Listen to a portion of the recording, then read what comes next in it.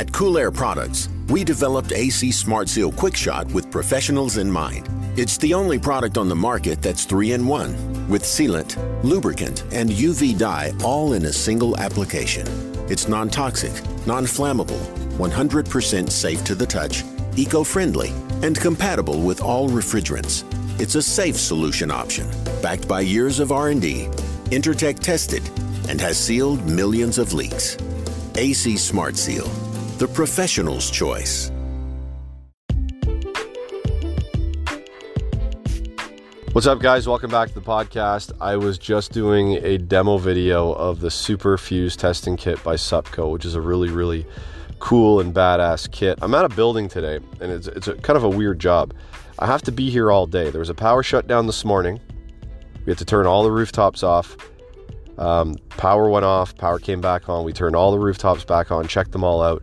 And they're doing a second one this afternoon. I got to stick around and wait till it happens. So I'm just kind of in limbo at the moment. So I thought I'd get a little video done and a little podcast done while I waited and do something productive with my life. And so I could pass on the information, as I always do, as I like to do. So this short and sweet podcast is just going to be about why we should be sizing up a fuse on the secondary side of a system if the transformer doesn't already have a breaker or a fuse in there. Because I've come across this scenario many times. But I had a podcast. It was an hour and 15 minutes long of an interview. It was a badass interview with Trevor Matthews from Emerson we just did the other day about compressor electric, single phase and three phase. Use the Zencastr, same way I always do. Records 2 tracks. His track was awesome. My track was a little bit distorted. So I'm going to send that file out to somebody that does audio. There goes my phone, man. It just keeps beeping. I'm going to send that out to somebody that does audio and see if they can fix the track for me so I can get you guys that podcast, because it was such an excellent interview with Trevor, and I mean, you guys are going to learn a ton from it. Anyway, in the meantime, let's hit up this little podcast here on sizing fuses on the secondary side of a transformer. This is the HVAC Know It All podcast, guys. I'm your host, Gary McCready.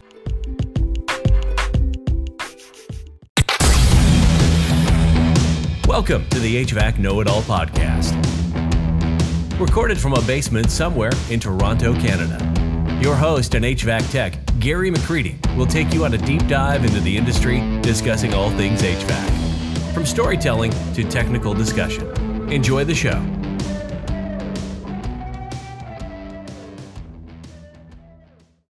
All right, guys, before we get into this, reminder, TruTech Tools, 8% off your purchases with promo code Know It All. That's a big one for you guys to save on tools. A couple of apps you guys need to check out.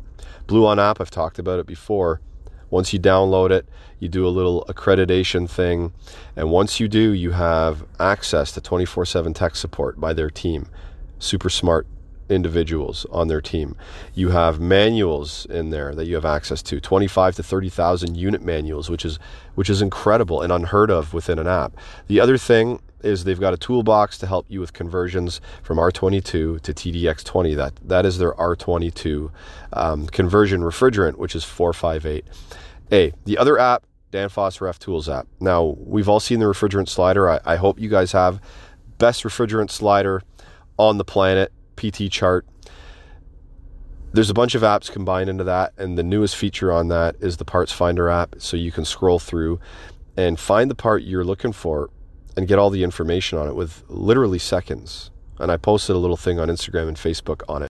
All right, so low voltage circuits and shorts are a pain in the ass, especially when they're intermittent.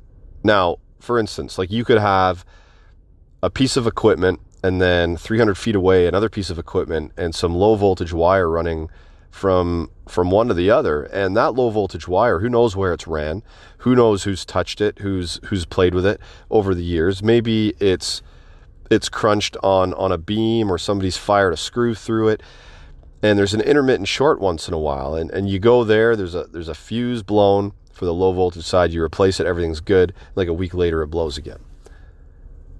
Those are a pain in the butt.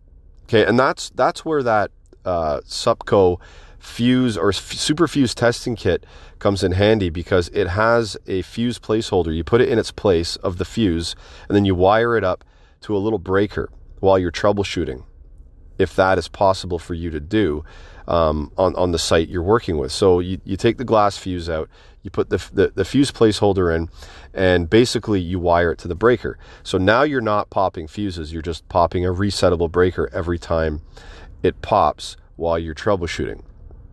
But a lot of transformers, okay, they don't come with breakers on them. Maybe some of the older ones do. I shouldn't say a lot of them don't have them, because when I go to the supplier now and pick up a transformer, I see that a lot of them have resettable breakers on them. Now, this is super important because you want to protect that transformer from the circuit. Every time there's a fault in the circuit, you don't want to have to replace a transformer. That could get costly. The customer is going to get pissed off. So having a resettable breaker on there is key. Some transformers don't. That's where this tool comes in handy. The other thing is that if it doesn't have a resettable breaker, or if it doesn't have an inline fuse already when you go to purchase one, do yourself a favor, buy yourself an inline fuse holder and buy yourself some fuses so you can fuse that transformer. Now what you got to do is you got to install the transformer, the line side of that transformer. So if you go from ground to the one side of the transformer and you're picking up 24 volts, that is your line side of the transformer. You want to cut that somewhere, and you want to add the inline fuse holder, and you want to put the fuse in so you're protected if you don't have a transformer with a resettable breaker on it. Now there's a simple method to size that fuse properly. There's a very, very simple method. So let's say, for instance, and 75 VA is very common as a transformer, as far as specs go for transformers used in smaller equipment, residential, smaller commercial equipment. 75 VA, right? And it's 24 volts on the secondary. So what you do is you take that 75 VA, you divide it by the 24 volts, and that gives you like 3.1 something. But you're not going to find a fuse that's 3.1 something. So what you're going to do is you're going to put a 3 amp fuse in there if you don't have a resettable breaker. If the transformer is 100 VA, for instance, like say you need a bigger one for some reason, you're going to take that 100 and divide it by 24 again, and that's going to give you around 4. So you're going to pick up a 4 amp glass fuse and put it in that fuse holder. And what that's going to do is that's going to protect your transformer from a circuit that's not functioning properly or has a short. So when you go back to that machine, you're not swapping out transformers, you're swapping out fuses until you can come up with a scenario or come up with a repair method on how to do that. Now, if your fuse keeps tripping over and over while you're troubleshooting, I'll tell you a story. This is going back like 15, 16 years ago. Big, huge train unit, like the size of a bus on a unit. It kept tripping or kept popping this one fuse all the time, and it was part of the control circuit. And this thing was massive. There was wires going everywhere, and we didn't know where it was coming from. And it was our boss. He's like, well, why don't you fuse each circuit coming off of that? So if you look at a ladder diagram, right? So let's pretend we have the transformer at the top, in the middle, and then draw to the left a straight line, come down, right? And then off of that are little individual circuits, like a ladder diagram, right? I'm sure you guys have all seen ladder diagrams. So basically his idea was to fuse every single rung of that ladder, and where the fuse tripped or popped, that would be the place we would go to look for the short. So we did this, but we went through like I don't know how many fuses, because every time we narrowed it down, we had to do this again. It was basically process of elimination. So we went through like 15 fuses or something like that trying to find the short. So I think out of necessity, that's where Supco got this idea to have these little breakers that you can use in place of the fuses, so you're popping a breaker and not popping fuses. So that's the way we found that one back in the day. It would have been nice to have a product like this. But like I said, sizing that fuse is super important if you don't have one. Just take the VA, divide it by your 24 volts, and then you have a rough estimate of what your fuse size should be. And trust me, guys, the last thing you want to do is be going back to service calls and changing transformers, because I've done it. I've gone up to a unit, transformer was dead, put a new transformer in, pop. New transformer's dead right away, because there's a low voltage short in that circuit. And it took me some time of doing this before I finally got kicked in the ass by a senior tech, or my boss, and was told to put this inline fuse in, and was told how to size it. So now I'm passing that information on to you guys. But just keep in mind, if you can, get a transformer with a resettable breaker, because it'll help you.